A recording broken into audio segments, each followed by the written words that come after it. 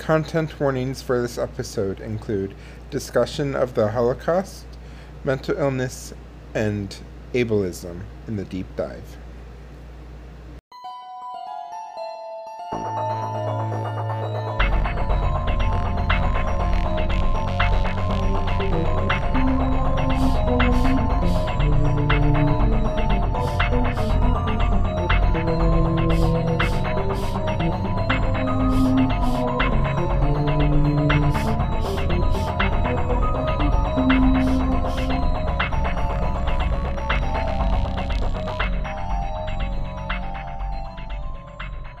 Greetings! You are listening to Horror Nerds Edge, a ridiculously queer podcast where we take a deep dive into a horror film and talk about how it connects to queerness, religion, and theology. I'm Pastor Emily, and I am the ballet shoes that you never lend out or borrow, ever. Shout out to former ballerina Susanna Porter. Love it. And also love how the main character, Susie, just takes the shoes and they magically, fit her feet. How do you know they're the same size? Okay, yeah, cool. And you can't have bigger or small, they can't be the wrong size. Right? Mm-hmm. Susanna told me that she has 2 different size feet, and so she actually had to buy 2 pairs of shoes every year because she had to have the right size for each foot. That sounds obnoxious and a lot of money. So power and blessings to the finances of all the ballerinas and professional and not professional dancers out there. I am Pace, and I am the mother of exhaustion. So, right. Just for our listeners out there, this is, y'all know this if you're listening to this episode when it comes out, but it is our first episode releasing in spooky season of 2020. Ooh. 2020, what year are we in? 2022? Yeah, there we go. So this one drops Thursday, October 6th. And so I'm super excited for this. We have a lot of fun stuff planned for this October season, including our pet contest, which is annual costume which contest. Just started. Yep. Also, I saw on Twitter the most adorable mini pandas ever. They're dog costumes. They're dog panda costumes because they just have the legs of the pandas are the front legs of the dogs, and then the arms just wobble. That's adorable. It's the most adorable thing ever. But I am sure that our listeners can come up with even more adorable and or scary and or creative and or fun costumes for their pets, plants, or stuffed animals as well. Yep. So just quick recap of how that works is on our social media posts, you can comment with a picture of your animal. You can also email a picture of your animal to horrornerdsatchurch@gmail.com. And just to be clear, it does not need to be an animal. It can also be a plant or a stuffed animal. And you can also submit it by going to bit.ly/HNAC pet contest 22, and that will be in our show notes as well. So all different ways to submit. Please get your submissions in by October 25th, and then we will have a vote. Leave it up to you all to decide who the winner is, and the winner will get the grand prize.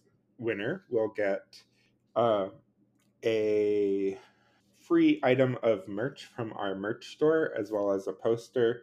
The top 5 winners that Emily and I select will all get posters and a coupon to our merch store.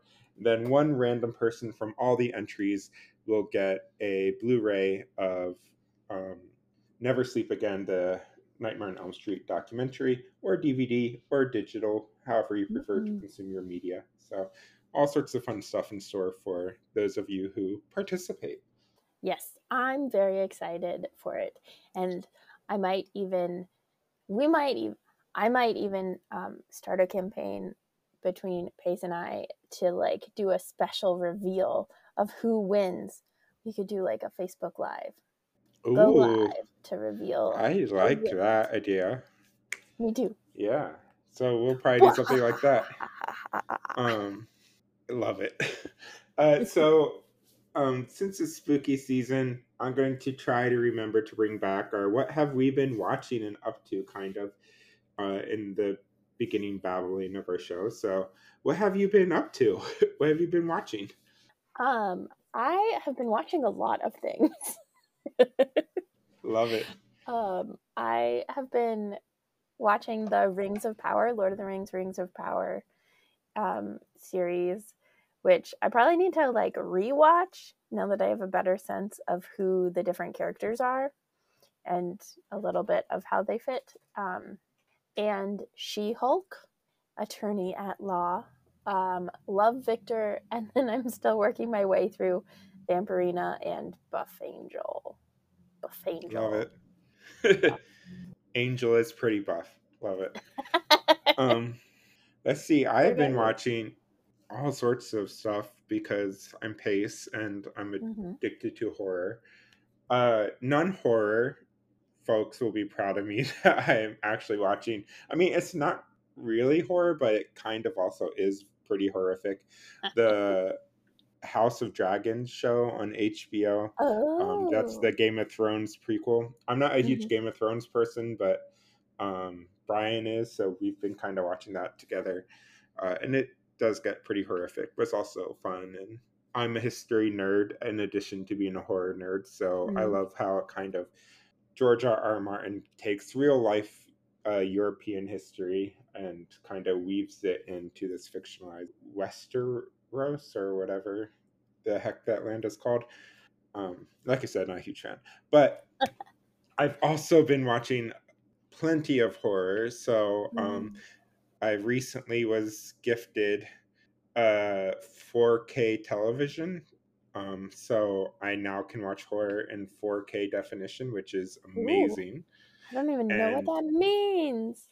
The resolution is 4,000 pixels wide, and 1080p was used to be HD, so now so that's 4 times basically what used to be considered HD. And now they already have like 8K televisions and shit, so like it's already like 4K's been around for like 2 years in the consumer market, but like you know how technology. But anyway, the cool thing is though, having a 4K TV means I can finally get my 4K Blu-ray player, so that way I can watch this movie, which I have owned on 4K for a while, Blu-ray, to watch it in 4K splendor. So I can't wait to do that at some point. But I've been watching plenty of horror. I just finished watching the Chucky series, which season 2 is coming out this coming Thursday. I started the Interview with the Vampire series on AMC Plus, which already was really cool. Okay. It's really good. I watched the first episode and I really enjoy it so far. I love the fact that they made Louis a black man, so he's no longer a slave owner. But he's still complicated because he was essentially a pimp before Lestat found him. And that's not revealing too much. It's just that kind of stuff is introduced very early on in the first episode. But like, so he still has like some complicated past about like he was basically using women and stuff like that, but at the same time like just very intriguing how they did the show, and I'm very much looking forward to the rest of it. And Anne Rice, before she died, was very much involved in the production, so that's also cool when the author is able to participate in that way. I thought of a zombie movie that I watched. Oh, so yeah. You're like proud of the non-horror movies you watch, and I'm proud of the like horror-related movies that I watch. Warm Bodies, which is today, the day that we're recording, is the last day that it's available on HBO Max. It's technically a zombie. It is a zombie movie, but it's also kind of a romance. It was really cute. I really liked it. That's awesome. I think I only jumped like once, maybe twice. Yeah. The only other movie that of note, like I watch so many that it's hard to keep track of like how many I watch, but like I always have something on in the background. So, but when I sit down intentionally to watch a movie, I try to do that every once in a while. So I watched Speak No Evil, which is a Shudder exclusive movie that just came out this year. It is very anxiety producing, even for me as a horror Oh. fan. So just know that. But it was pretty good. I overall kind of enjoyed it. The other thing I want to shout out, my best friend's Exorcism just recently dropped on Prime, so I started that, did not finish it, but My I best love Grady friend's Hendrix. exorcism. Yeah, I love Grady Hendrix. It's set in the 80s. It's based on his best-selling novel, but it's set in the 80s. It's a horror comedy, and it's basically about these Catholic schoolgirls, and one of them supposedly gets possessed, and hijinks that ensues. Mm. Uh, you can tell it's been a while since I remembered Yeah. to include this section because we've been sharing a lot of stuff that we've been watching. Yeah. Also, I think we've just like watched a lot of stuff recently. We got boosted. So shout out to everyone getting boosted and everyone who should get boosted, which is everyone who can.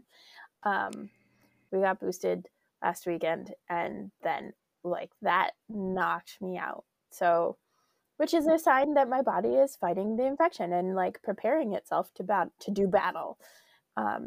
So like it's a good sign that there were like heavy side effects, but like definitely recommend both getting boosted and planning to be off the next. Yeah, I was boosted as well, and that also explains why I was doing some extra watching. And also, life has just been kind of shitty, and I'll talk more about that in a future episode. But there's some behind the scenes drama in my life that has made for a lot of cozying up, watching movies kind of nights to deal with. So, Yep. Same. Yep. So, other announcements. We are, just to let y'all know, I, because of that aforementioned behind the scenes life drama, I never finished the Halloween series remastering episodes of those. I'm really sorry, but the first 3 are up, and am also going to try my best to remaster Halloween 2018 and get that up. So that way, at least you'll have the original Halloween 2018, and Halloween Kills is still up on from season 2. So you can have those to listen to and rewatch in preparation for Halloween Ends, which we will release on October 31st, our episode based on that, with special guest Ben Monroe. So looking forward to that one. Mm-hmm. And Diakonia has something fun coming up. Why don't you share a little bit about that? Yeah, so the Diakonia.Faith Collective, which Pace and I are both a part of, is doing a coming out day worship service on October 11th at 4 p.m. Eastern, 3 p.m. Central, 2 p.m. Mountain, 1 p.m. Pacific, some other time in some other time zone that I do not know of. And it's, I'm really excited about it. We are doing some new things musically, so I'm excited about the music and kind of diving in this space where, like, for those who follow Querying the Text, which Diakonia has been posting the last couple of weeks, and previously I posted, there's the musical addition to Querying the Text is also going to come through in our worship service. So it should be good. We'll be live on Facebook and YouTube, and then you can also watch it afterwards for those who are not able to participate in real time. But yeah, we'll link to the event episode description. We'll link to the event in the show notes. Awesome. I can talk. Yay. Yeah.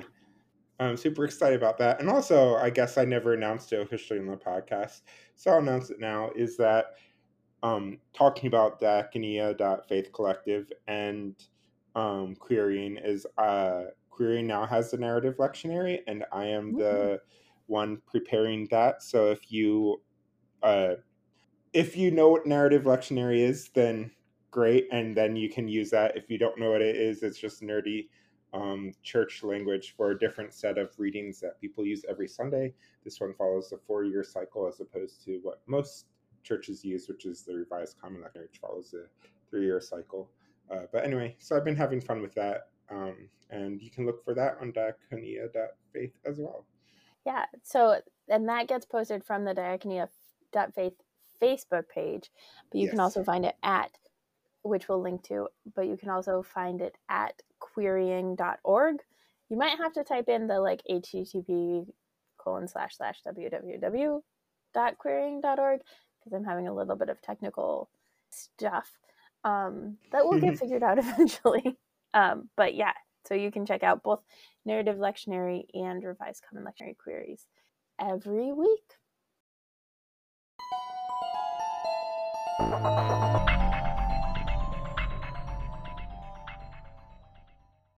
And I guess now we are finally ready to get into this week's movie, Suspiria, 1977, directed by Dario Argento. Very famous movie, cult classic, master of horror, all those things it's been called. So groundbreaking. So yeah. When was the first time you saw this one?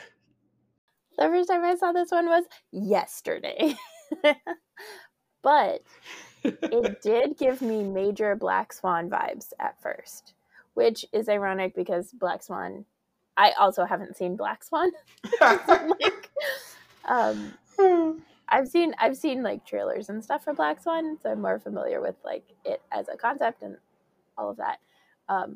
But because I'm not watching any of these movies in like chronological order, right? Like I'm pretty sure Black Swan came out after Suspiria, but Suspiria gave off Black Swan vibes, similar to how Nightmare on Elm Street gave off Home Alone vibes. Love it. Yeah. Let's see. I've seen this movie pretty late in my horror nerdery career, as in like only a few years ago for the first time. Of course, I've heard a lot about it over the years, but just never got around to it. And I'm the type of film nerd that likes to watch movies in their original language. So when I first saw that this film was available, it's not available on streaming very frequently, but when it is, it's typically on something like Tubi, and I think that's where we watched it this most recent time, but also where I watched it the first time. But it was the dubbed track, which I was like, no, I want to watch this in the original language. So I was trying to find it, not knowing that that doesn't really exist and that it's only available as dubbed, because I'll get into that in the behind the scenes. But that was just kind of this practice for many Italian films at the time. So that's one of the reasons why I took so long to watch it, because I was like, I want to find this in the original language because I'm a nerd and need to be a snobby nerd about how I watch my media, and not knowing that that was not even a possibility. But yeah, then I saw it and I was enamored with it. It's very strange, very colorful, very spooky very movie. very monochromatic but colorful. Like the colors Trichromatic, are, I would say, well, because it's red, green, and blue. No, what I meant though, like, is every time it's monochromatic in the scene, but multichromatic in the movie. Yeah, I also am very familiar with Suspiria as a word because it's very connected to suspire and breath and spirit and all of those things, which we will get into in the deep dive. Yay. I like to make connections because everything is, this is the first time I watched it. So I gotta have like some sort of. I love it. One of these days, we're going to blow our listeners away with the movie you've actually seen before recording for this podcast. I know. I'm not sure if there's one this season, sure. but we'll find out. There definitely will be next season. Yes. And 2 seasons after that. Well, here's the secret, listeners. Emily is a 5, Pace is a 7. So when I integrate into a 5, we're talking about Enneagram. We get into this planning mode, and so we kind of have like probably about 10 seasons planned out loosely. Just it's true. We're a mess. But yeah, it's going to be fun. I'm very excited for future seasons. Me too. I am super excited. So let's get into a little bit of the behind the scenes for this. The movie is loosely based on, or not based on, but inspired by Suspiria de Profundis, written in 1845 by Thomas de Quincey, which is basically a series of poetic essays he wrote. Mm. And the one that particularly inspired this was called Lavana and Our Ladies of Sorrows. Lavana was the Roman goddess of childbirth, and he proposes three additional kind of mother figures in there.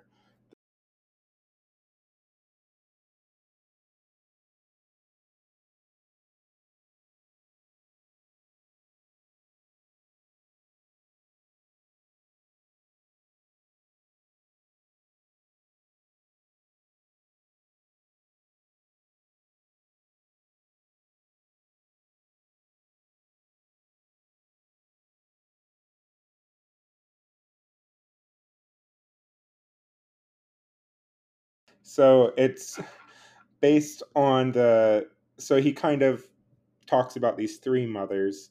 One is the mother of sighs, which kind of is this movie's inspiration. Then there's the mother of darkness and the mother of tears, and each of these would become part of the part would become an inspiration for this loose trilogy that the director made, Dario Argento. So this is the first in that trilogy based on the Mother of Sighs, but there's also Inferno, which came out in 1980 about the Mother of Darkness, and then the final film in Italian called The Third Mother, but in English, Mother of Tears, came out in 2007. So one of the reasons, though, and Suspiria itself means sighs, and so de profundis, the Latin term meaning deep sighs, Sighs, not Size, because they sound similar over audio. But yes, yep, I deep definitely was sighs. confused the first time Pace said it. So, kind of a biblical reference there about the sighs too deep for words. Romans 8:26. Yay! I love having a Bible nerd on the podcast to It's help one of with my those. favorite passages. So Yeah. So, but why are we doing this in our Nightmare on Elm Street series? Because this quote, I think, captures this very well. This quote is from Rob Galuzzo, who's a film historian, from the documentary Aside from the Depths, 40 Years of Suspiria. And he says, I quote, Argento's always a little bit weird narratively, but this one, as in Suspiria, the closest thing I can describe it to is nightmare logic. It doesn't even feel real because the way that it's shot and the colors and everything, like you almost don't know, am I watching a regular story or am I watching someone's nightmare unfold? So, nightmares. fits very well in with this. In our non-thematic season. In our non-thematic season, which is turning into a very themed season. Non-thematic. But Argento was inspired, especially for the color palette, by Walt Disney's aesthetic and fairy tales. So, like, this notion of this evil kind of witch figure in things like Snow White and other Disney fairy tale films, and then the very vivid colors kind of were inspiration for this. So this was shot on a Technicolor camera, and they had access to the last remaining processing facility in Europe for the Technicolor. So they were able to control the red, blue, and green, which is the colors that Technicolor uses. So they could really deeply play with those colors in both production and post-production. Interesting. Yep. And this was partially done during filming by having very bright colored lights very close to the actors, and this created a lot of heat. So it made the filming uncomfortable. Nothing that was considered unsafe, but still just very uncomfortable to be filming with these really hot lamps a few feet away from you. Yeah. And these bright red, green, or blue colors shining in your eyes. Yeah, that seems suboptimal, shall we say. right? Kind of tying in with the dreamlike quality of this is the dance studio's layout makes no sense. Apparently, there's That makes me feel so much better about how confused I was. well, they attic. Apparently, they store food in the attic, and that comes into a scene when the food is rotting up there and maggots are falling down. That does But there's not. but there's also a kitchen which is like near the entrance, but she passes the kitchen to get to the attic. So it's like the internal layout of the dance studio intentionally makes no sense, and it's designed to kind of not actually work because it's supposed to be part of this dream like sequence. That does make sense though, because like when she's walking down the hallway and gets sick, and like whatever they're doing to her, it definitely feels like a nightmare dream escape thing. And it reminded me of the Angel episode when they go to check out the ballet, and the ballet is the exact same as it was when Angel saw it as like a human, or like in his early vampire days, and they go to investigate and they get like sucked into the emotions of some of the characters who are like kind of frozen in time-ish, and it's fascinating. Very interesting. Yeah. Also adding to the dreamlike quality of this though, or nightmare-like quality, is the score is composed by experimental rock band Goblin, and so they created this very dreamy score that alternates between like these dreamy peaceful kind of music box melodies to these very frantic loud drum sort of stuff. And then in that same documentary, aside from the depths, one of the people in it was talking about how the soundtrack is made in such a way that there's lots of screams, lots of knocking sounds, lots of like scratching noises and stuff. And it raises a question: what is diegetic and what is part of the soundtrack? And diegetic meaning the sound that the characters are actually hearing. So are the characters hearing these screams? Are the characters hearing these scratches? Or is it just part of the soundtrack for us and we don't? And that's kind of, a lot of that is left unknown intentionally, so it kind of adds to this quality of it being a nightmare. Like if you're in a nightmare and hearing all these weird sounds, it makes a lot of sense. If these characters, so if this whole film is essentially a nightmare Susie is having, then that explains a lot of the soundtrack.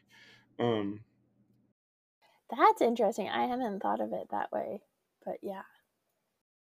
And then dubbing and filming, just it wasn't. So this is kind of goes to my snobbery about film, is like it was a mixed nationality cast, and so some were speaking their native language, a lot of them were speaking in English but with very thick accents. So it's very common in Italian film of this era to just dub over all the dialogue in post-production and just release a dub film for whichever market they're releasing it in. So not all of the English is dubbed. Some of it is the actual sound, especially the English-speaking actors. Like but a lot Kramer, of it is dubbed. Because Kramer from Seinfeld is the cabbie at the beginning of the movie. I really think it is the same person. I don't think it is, but whatever. He looked the same to me. I think it's the same. I got really excited. I love it. I think there's a way to check that out on IMDb very quickly, but we'll just let Emily live in their belief that it's Kramer. Let me live in my dream world. Yes, exactly. Then I already said this was the first part of the Three Mothers trilogy, but there is also a 2018 remake that came out. And this one, it's hard to call it a remake because it's not really a remake. It's kind of more of a companion piece intentionally. It's also called Suspiria. It has a lot of the same themes, this general kind of American woman going into this German dance company set in the 70s, and the dance company is run by a coven of witches, but that's about the only similarity. The rest is very like divergent, and it's a very interesting companion to this film. So rest assured, listeners, Emily and I have already talked about including this in our upcoming witch season when we do that a few seasons down the road. So we'll get Indeed. there. I'm excited for that. That's all the behind the scenes stuff I have, which I know is quite a bit actually, but Yeah. No, but it's a good, yeah. That's all I had was that I still think Kramer was the cabbie, but I understand how that might be a lie.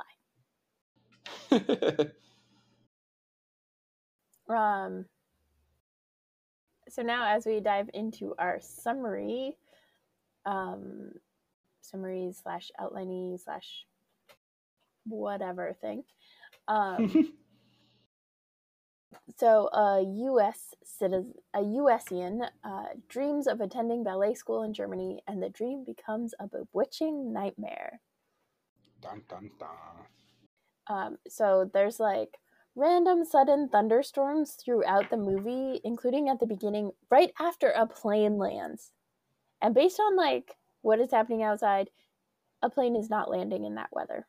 Hey, I have been in planes that landed during thunderstorms before, so. Yes, but that weather also had massive high winds, and that is really, really dangerous to land in.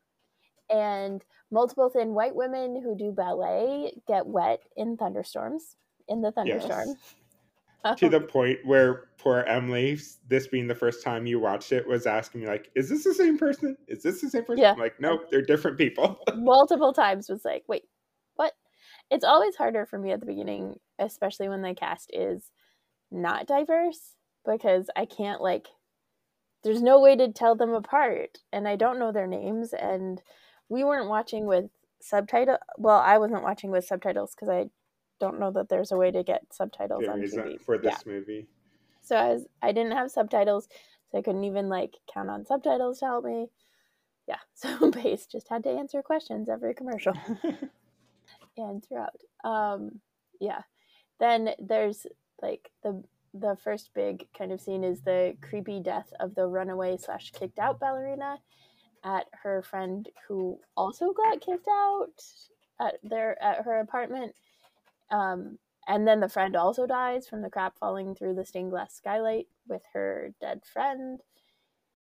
So, you know, it prompts the PSA, don't lock your friend out of your room when you are scared of what is outside. Right. Also, it was like she was stabbed, and so based on my prolific knowledge from having a roommate who loved CSI, stabbing is actually a crime of passion because you have to be close and so it's a more intimate thing. So fascinating that, you know, proves to be somewhat true, even though it was like a very distanced stabbing, right. as we find out later. And I didn't say this in the behind the scenes, but perhaps I should have, is Argento is known a first guy's career in doing giallo films, which is an Italian subgenre of thrillers about murders usually. And there's usually, and giallo is Italian for yellow because they're based off of mass market paperbacks that had yellow covers. But so basically, this feels very giallo in the beginning of this masked intruder wearing all black stabbing somebody and stuff like that. So it definitely feels like a homage to some of his earlier works, and then of course it takes this very different turn going forward. That is helpful because when they like both were dead so fast, I was like, wow, that was a fast first and second killing, because we haven't had in the horror movies that we've had so far, aside from like Children of the Corn, where they kill literally all the adults except for like 2, we haven't had like a lot of quick killing. There's been more build up to it. Yeah. And then the like presumably cishet white women in charge of everything are very strict, which makes sense because ballet is like known for strictness. But also like flip-flop. They're like, you can't stay here. You have to pay this person $50. Oh, now you have to stay here. Oh, you don't want to? Well, too bad. We're going to make you sick while you walk down a hallway and then give you an injection and a special diet for a very long time. I don't know how long. Highly suspicious. Yep. She's on that diet for most of the movie, and it's heavily implied that the diet that they are giving her is what's causing her to fall into a deep sleep almost every night, Mm-hmm. uh, Yeah. to the point that her roommate typically has trouble rousing her. Yeah, she definitely seems drugged. Also, there was a point at which I was like, is this wine or blood? And when she pours it out, it's the same color as the fake blood. So the answer is probably yes. yeah, so I was like, are they turning her into a vampire? And there's like a couple times where they like zoom in on stuff, and I was trying to figure out what they were zooming in on, and I think they were just zooming in to be dramatic. But so like there were two little points, and I was like, is she turning into a vampire? Not.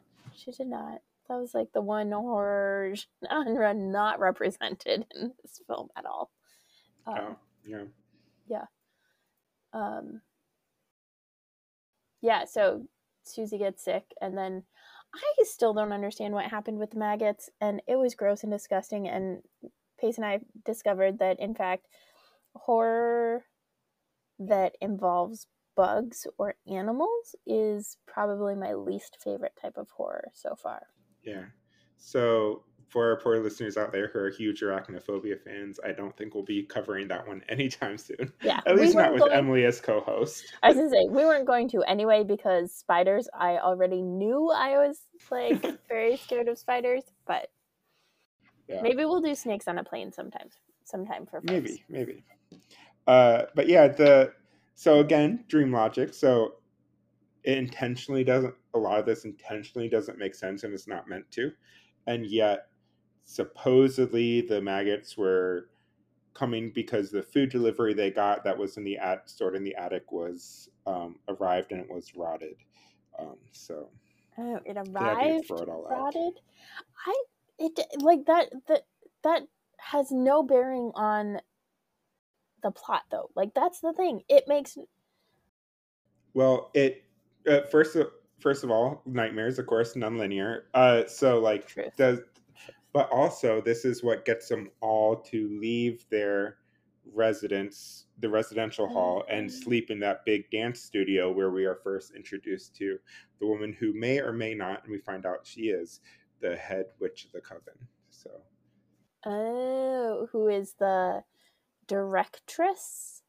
the Who directress, yes. I heard that as treacherous the first many times that I heard the actress play who Sarah say that Susie's friend, yes, Sarah yeah. something. They both start with S's because they're snakes, right? Yeah, that makes more sense. Also, there's a German Shepherd who is a guide dog and is villainized, I think, falsely, and then turned into an actual villain. The poor pupper. Yeah. Don't mess with people's guide dogs. Don't touch them. It definitely seems to imply that there is some sort of external force that is causing the guide dog to act in this aggressive manner. Yeah. Especially when he turns later on in his owner and that. So. Yeah. I mean, when Albert and the servant maid, whoever it was, were going up to the dog, it looked highly suspicious. Like they were creepy when they were going towards the dog. And so it was like, what are you going to do to this dog? And then yeah. And then when Daniel, who's the pianist, and the dog were kind of going through that square, and we'll get into the geography of this because in the deep dive. But yeah, when they're going through this square, it's clear that Daniel feels he is being chased by something, even though there's nothing shown on screen. So when the dog turns, it seems to have been invaded by some sort of invisible spirit or something. Yeah, and we hear the whispers, and the dog is acting weird. Like the dog is not acting like it should act as a guide dog, right? Like it's pulling at Daniel and once again, is that diegetic sound whispering? Does the dog hear the whispering? Does Daniel hear the whispering, or is that just for us? We Who just hear knows? the Maybe both. Yeah. Yep. And then so Daniel's like fired, which sucks, but is fired before he's killed. Like it's Yes. fired and then killed. Torn apart by his dog in a graphic scene. Yeah, it's just pretty graphic. This is a movie. The blood is 1,000,000% fake. Like it looks like red acrylic paint. If we think about the other 70s film that you and I have covered together thus far, we also spent a significant time talking about how that blood in that was so fake too. Which one was that? Daughters of Darkness. Remember the giant Yeah. glass bowl that cut his wrist and it was just this really bright acrylic red blood? Yeah. I guess it's a 70s thing. Who knows? I guess when it was black and white films, they actually used to use chocolate syrup because it would have the right thickness, and it was black and white, so you didn't have to have it be red. Makes sense. Mm-hmm. Sounds tasty too. Right? You just lick it off when you're done. Right.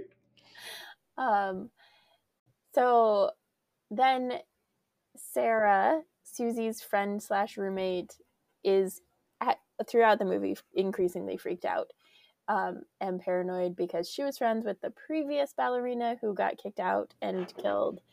And she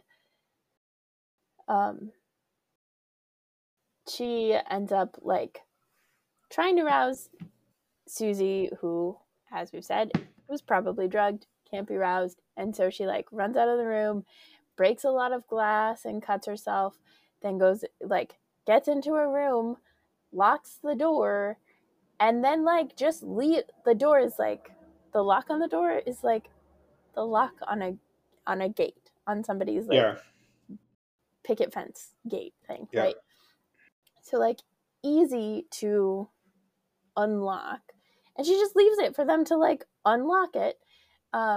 She's sitting there like staring at it as they are slowly lifting the lever from the other side, and it's like just like, hold it down or something. Like, why are you just watching them unlock this? Yeah, it does not make sense. But apparently, instead of trying to hold down the lock, she would rather make a very poorly, in terms of like architecture, engineering, tower of things and climb out the window to go swimming in a bed of barbed wire.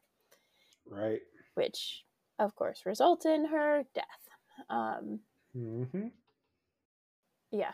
And then everybody is told that she just left, which is obviously fake. Obviously a lie.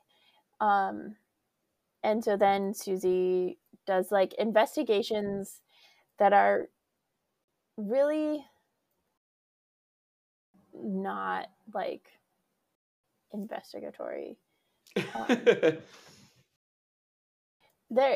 She like has conversations with random people, which like it's not clear how she knows the people or any of that, and then they just like tell her these things, and it's really just like to advance the plot. She has a conversation with Sarah's psychologist, and that guy introduces her to, just randomly, there's this professor who has written about the occult walking by, and he's like, oh, let me introduce you to this person who might be more help. And then that weird old man just tells her all this wild stuff. Which, like, how did she get to a psychologist? Like, all of this stuff. Yeah. It's highly dream suspicious. Logic. I was going to say, it's highly suspicious, almost like it's a dream. Right. Yeah. And so while she's investigating the suspicions, after smartly not eating her druggy food, she encounters the witches because she can count steps, because for ballerinas and ballerina instructors, they are not nearly as light on their feet as I would think they would be. And so they just like, she can just count all of the steps and where they go and hear them. And so she encounters the witches, plus she encounters her zombie friend Sarah and the ghost witch, and ends up killing the ghost witch, which kills everyone and sets the place on fire. And I'm not sure, like, we don't see any bodies, so highly suspicious there. Also, what about all of the non-witches who are ballerinas at this school? She just killed them all. Right. Or at least, like, allowed them to be killed. Yeah. So that's the movie. Dun dun dun. That's Suspiria. And kudos to you, Emily, for trying to make sense and describe this plot, because, like we keep saying, it's very nonlinear, very lots of like visual scenes of just like people walking through rooms or do like to hand, and very like, let's focus on this red lampshade intently, and Right, stuff but like that. it So doesn't make sense why. yeah, so it's just a lot of stuff like that that more sets the mood and more kind of creates this dreamscape as opposed to actually trying to tell a story. So Yeah, thank you for doing that. I try. Even when I was doing it, like as I was then saying it out loud, I was like, "Oh, these are in the wrong order. These are in the wrong place." Yep.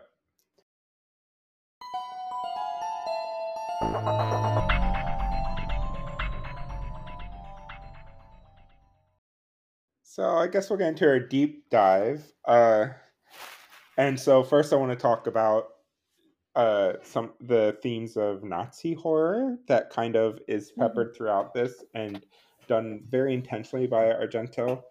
So there are a whole bunch of set pieces. It was filmed mostly in Munich, Germany, and there are a whole bunch of set I've been pieces. there. And yay, I've been there once, but only through the airport. And it was not the airport in this, because this airport was actually decommissioned in 1992. I'll talk about that in a moment. But sounds about right. so, yeah, so a few of the background set pieces were significant in Nazi history.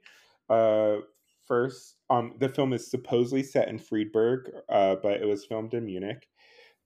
We start out with her Susie going to the Munich Rhein airport. And so this airport was opened in 1939, was used extensively in the Second World War. It was designed by Ernst Zagerbeit, who was a Nazi architect. So as soon as she leaves the airport, there's this wind and storm suggesting that she is entering from America or from the United States into this violent, mysterious world. And this Nazi airport is kind of the gateway into that. Yeah. It also, for context, because I wanted to remember, Munich at the time of the recording of the movie was part of West Germany. And apparently in 1970, there was actually a bus carrying passengers to one of the planes at the airport was attacked by terrorists. Oh, wow. And that actually, we will talk about that when we cover the remake of Suspiria, because there's stuff, there's intentional connections there too. So we'll get into that. Don't worry, listeners. But they also, after she leaves the airport, they pass through the Black Forest, Schwarzwald, as it is called in German, and the area that this was filmed was very close to Hitler's bunker. Then there is also prominently featured the Bergstrasse, which was destroyed in 1944 and rebuilt during shortly after, and then the Hofbrauhaus, which is where Hitler gave his first speech in 1918 and was also where the Nazi Party was founded. Which is the beer area where the people were dancing on the tables. That was that location. Oh, okay. And then Königsplatz, which is where Daniel was attacked by his dog, was the site of many Nazi book burnings and rallies. It was very close to the Nazi headquarters. So all this kind of was included by Argento as a way of saying she's entering this horrific, dangerous, evil land where these kind of national tragedies are not being addressed by the people who are living there. And so it's Mm. kind of building to this background of nightmares and oppression and horror just by the physical location of being in this place. Gotcha. Yeah, So, it's well, and one of the connections that I made after you were talking about that, that not everybody will make, is between the one servant where they're like, he's very ugly, he's from Romania, and mhm. Romania is a country, but also I have noticed that it seems like Romania is frequently is code for Roma or Romani people, um, which is not actually like, not every Romanian is Roma and not every Roma is Romanian, right? Um, but they were one of the groups targeted by Nazis during the Holocaust, but they're less well known, and the numbers are um, very much not well known, uh, partly because they were they were targeted and then they were like categorized as like they were categorized under a lot of different categories, so they weren't all counted the same way, whereas like Jewish people were all counted as Jewish people pretty much. Mhm. So there's like this combining of like ugliness and Roma with like magic and all of that, that Yeah. also is, I don't think was like done in the same way that the like revisiting Nazi horrors was done. Yeah. But I mean, also to uh, to that point is another demographic targeted under Nazi Germany were people with different abilities and disabilities. And so Mm-hmm. the fact that Daniel is killed in this very vicious way by a Yeah, German Shepherd, like it's just very. I yeah. mean, it all seems to be kind of these pieces of this puzzle that are kind of calling back to these horrors and kind of revisiting them. Um, Mm-hmm. so, Yeah, yeah, for sure. uh, and then we talked about the random old dude who just gives this lecture on magic and evil.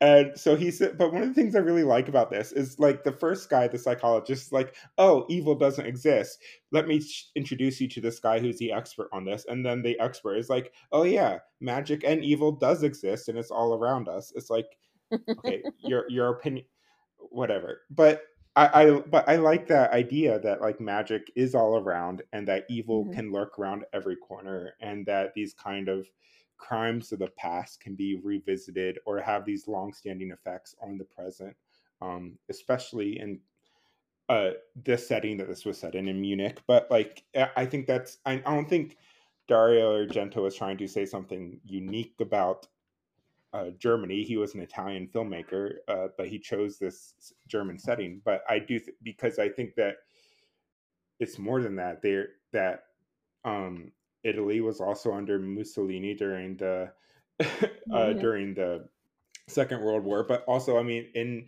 the United States of America right now, we have things like Confederate monuments. We have all these.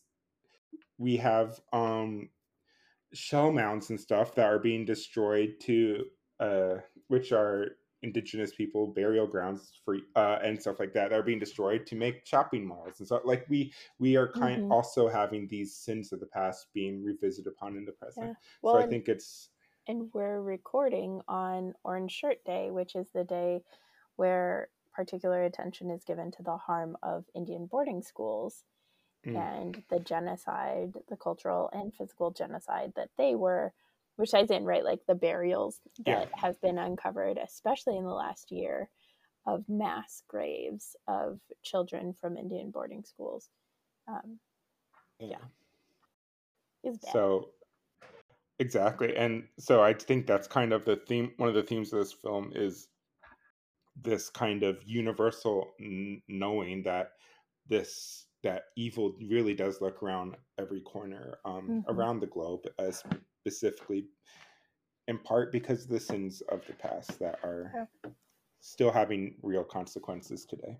Yeah, and that's like, if you're not addressing it, it's not going to change. It's not going to be challenged. And I mean, I could make a segue into Luther here. I won't, but other than just to say, Luther says that we are bound to sin. And one of the best ways, I think, to understand that in modern context is just to say we are born into these systems of oppression. We're born into into this world where harm has been done in the past that is still being felt today. And so we can't escape from that. And I think that's a very orthodox understanding of what Luther meant when he said we're all bound to sin and we cannot free ourselves. And Luther is part of that, right? Like my time spent in Germany was on my way back from a year of young adults and global mission with the ELCA, where I worked with Roma in Slovakia. But then my dad came to visit, and we spent a week and a half, 2 weeks in Germany, and we did like a Martin Luther Holocaust tour of Germany. So we went to like some of the really important Holocaust sites and memorials, and concentration camps, and we went to some of the really important Martin Luther historical places. And there are it was actually like a really helpful way of engaging for me, because they balance each other out in some ways, but also there are a lot of connections because Germany is so heavily Lutheran, and because Martin Luther said some really horrible anti-Semitic stuff. Yep. And if you go back and listen to our, well, not our, because I'm not a co-host of that podcast, but the episode I guested on of Nerds at Church, when we talked for Reformation Sunday last year, we talk about some of Luther's positive and negative legacies. Yes. So. And this year, preview, sneak peek, this year for Reformation Day, for a Reformation episode, Kay and I are actually talking about like the lesser known impacts of the Reformation. So the things, both good and bad and complicated, that came from the Reformation in terms of all sorts of different things, among them like the role of women in the world and the options that women had for advancement and autonomy.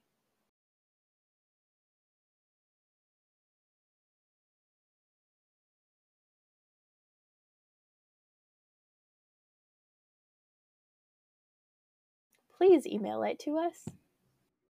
And help me remember. Okay. I was going to say, and you can even say that I like asked you, so you're not just like, hey, I heard this thing. Here you go. Yeah. What else? Witchcraft and devil worship connection. So like, once again, we have this connection of witchcraft to devil worshippers, which is something we've seen in Hocus Pocus, in The Witch, from season 2. Both of those movies we covered in season 2. It's kind of a frequent connection of witches to devil worship, which came about in the medieval period, early medieval period. And of course, women who don't conform to gender roles were frequently targeted as witches throughout the medieval period and into the early modern period, with things even as recent in this country where we're recording this as things like the Salem witch trials and stuff. So so the connections there. We find out that the originator of the school, Helena Marcos, is still alive. She founded the school like 150 years ago. 200 years ago. A Greek, like a ghost. A weird kind of like ghosty, invisible, witchy creature, something, who has this weird snoring apparently. But she is also the mother of Size. So, S-I-G-H. I don't know how to say that word without it sounding like I'm saying S-I-Z-E. But You can't. size. She's the They are mother of pronounced size. the same. They are homophones. Yeah. Yeah. But yes. I also like in the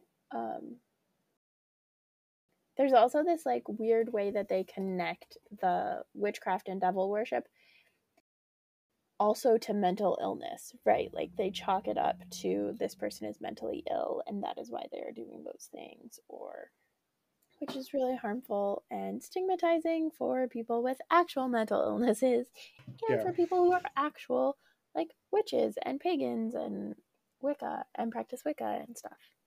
And this is something that a lot of liberally minded folk will do with the Bible all the time, which is to say, oh, the people who are possessed by demons that Jesus healed were actually just suffering from mental illness. And it's like, possibly, but you're also increasing the stigma against mentally ill people today, and you actually don't know that. Like, you don't know what was going on because this text was 2,000 years ago. Yeah. So like it's not quite the same as like Kay and I just recorded, and it's out, our most recent episode, the episode that's out as of when this episode comes out, is the reading with the 10 lepers, the healing of the 10 lepers. And we talked a little bit. We have a nurse, Katie Hall, who they are fantastic. But we talk about the like leprosy like is an actual like disease and has a common name today, and that is a different case than like, oh, you have a demon possession, you must be insert random mental illness here. Right. Yeah, definitely different. Bible scholars do not be armchair psychologists. I'll just say that. Agreed. Oh, then, but this gets to the ending. I love the ending here. So, the death of the Helena Marcos, basically, it was said specifically by the random old dude giving his lecture that if you kill the head, it's basically like a hydra. You kill the main head, and then the rest of the coven will fall apart and die. So by killing Helena Marcos, everybody else, I guess the dance studio just like bursts into flame, and all the other witches die and lose their power. But there's some really cool scenes here, and you commented about the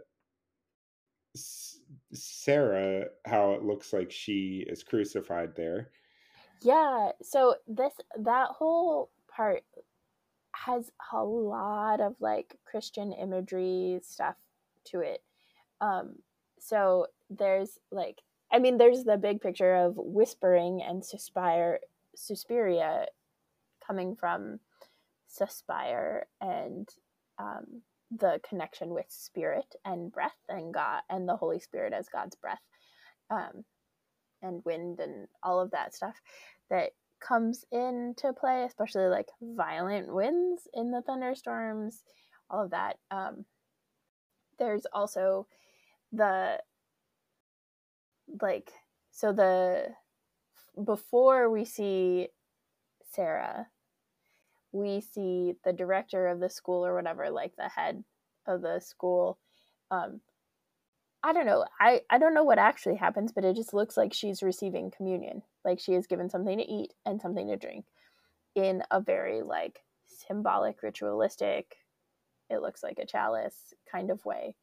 And then she like receives communion and then is like, the American must vanish. And like, which is not what communion is about.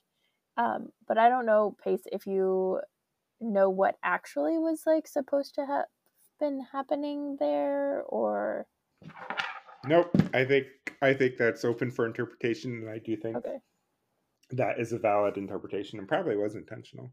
Okay. I mean, it seemed pretty intentional to me. But we also know that like that was a big part of Nazism, right? Like the Lutheran Church was almost entirely Nazi supporters or sympathizers. And like, if you look at some of the rituals that the Ku Klux Klan in the US does, there's lots of Christian imagery, and like Christofascism is a real and present danger. It is a real thing, and it is very dangerous and very harmful and deadly. But then, so after Susie sees the communion take place, then she's like backing up, and then she sees Sarah, who went swimming in the barbed wire, the bed of barbed wire, and she has like pins in her eyes, and then also like her hands are nailed as they would have been if she were crucified. She's not quite in a like T position, but it very much feels like crucifixion to me, even though it's after she's been killed. But Yep. yeah. And then there's also the peacock, which is used to kill the head witch Helena Marcos. And peacocks represent a few things in like especially medieval Christianity, but so I think it was intentional to use a glass peacock. But like one of the things it represents are the eyes of God, because peacock tail feathers will have those blue spots which look like eyes. Yeah. So perhaps it's like saying the eye of God killing or driving out this evil force. Yeah. I didn't know that peacocks were associated with God or like Christianity. I just thought of them as like animals that wander around zoos and like as signs of wealth, right? Which goes to Harry Potter, because the Malfoys have like albino peacocks on their like hedges of their like blocking everyone from seeing into their property. So that was like my associations of like ridiculous wealth. Okay. Yep. Yeah. I don't really have anything else. I think you have a few more, but the only last thing I just want to say for my stuff is just I love that this is basically a very valid interpretation of this is just a nightmare, and so we're like participating in this nightmare, and how we as the viewer kind of can interact through this dream of Susie with our own kind of biases, with our own connections between evil, and be confronted by the evils of the past and stuff like that. I just think it was very effective, and it's no wonder to me why this continues to be such a big hit within the horror community as like one of the classics of horror. Yeah. Well, yeah. So one of the other things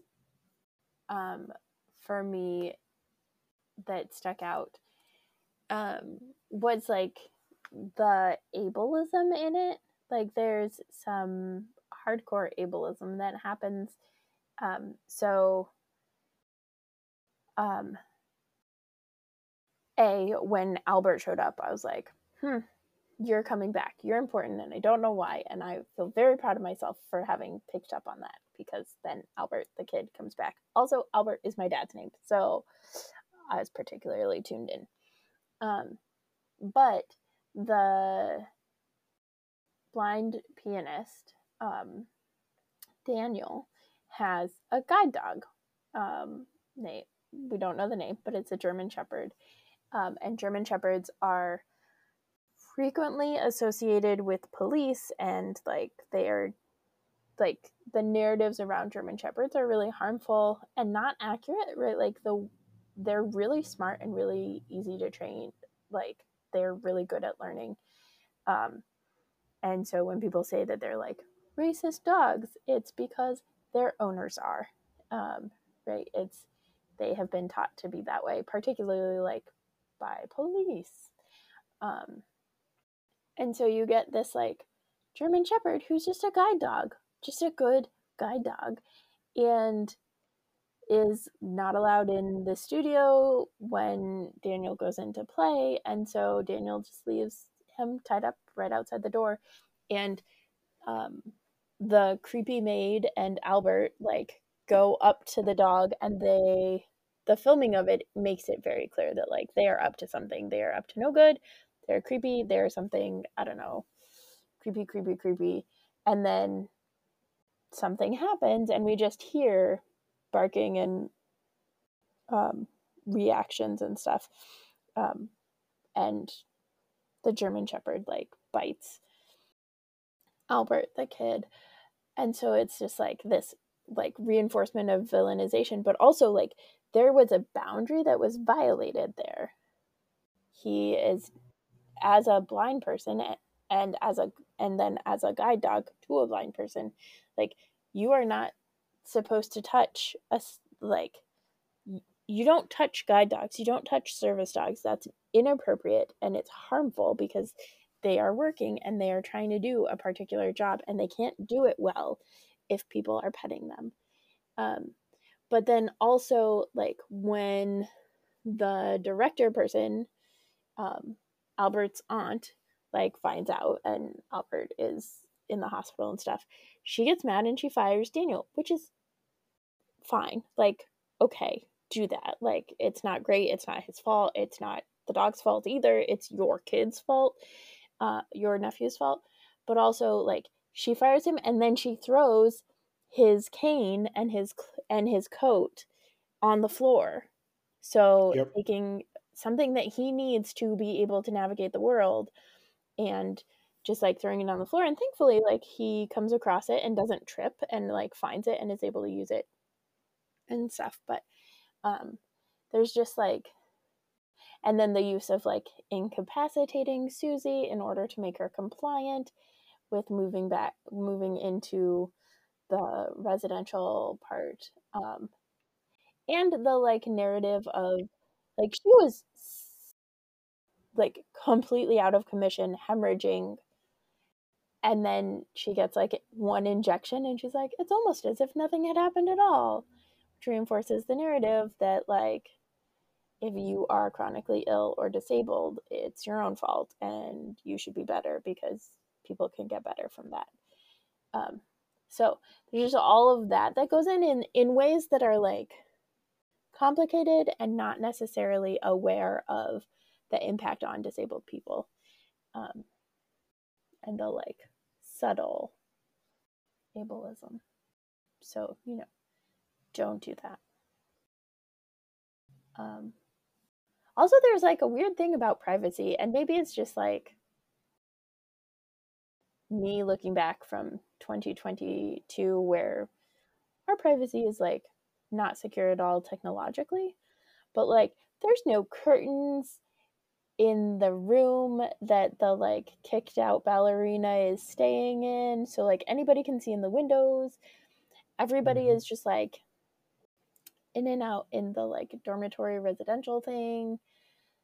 Nobody has like any autonomy, right? Like the first pushback is like, oh, you have a mind of your own, now let's incapacitate you so that you are sick with our a very cult like dance studio. Yes.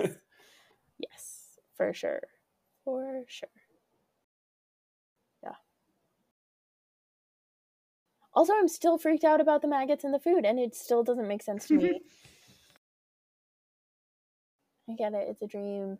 It's a very, very creepy dream. Well done. Well done. Creepy McCreeperson. Yeah. Any other deep dive? Nope, I think that's it for me. Me too.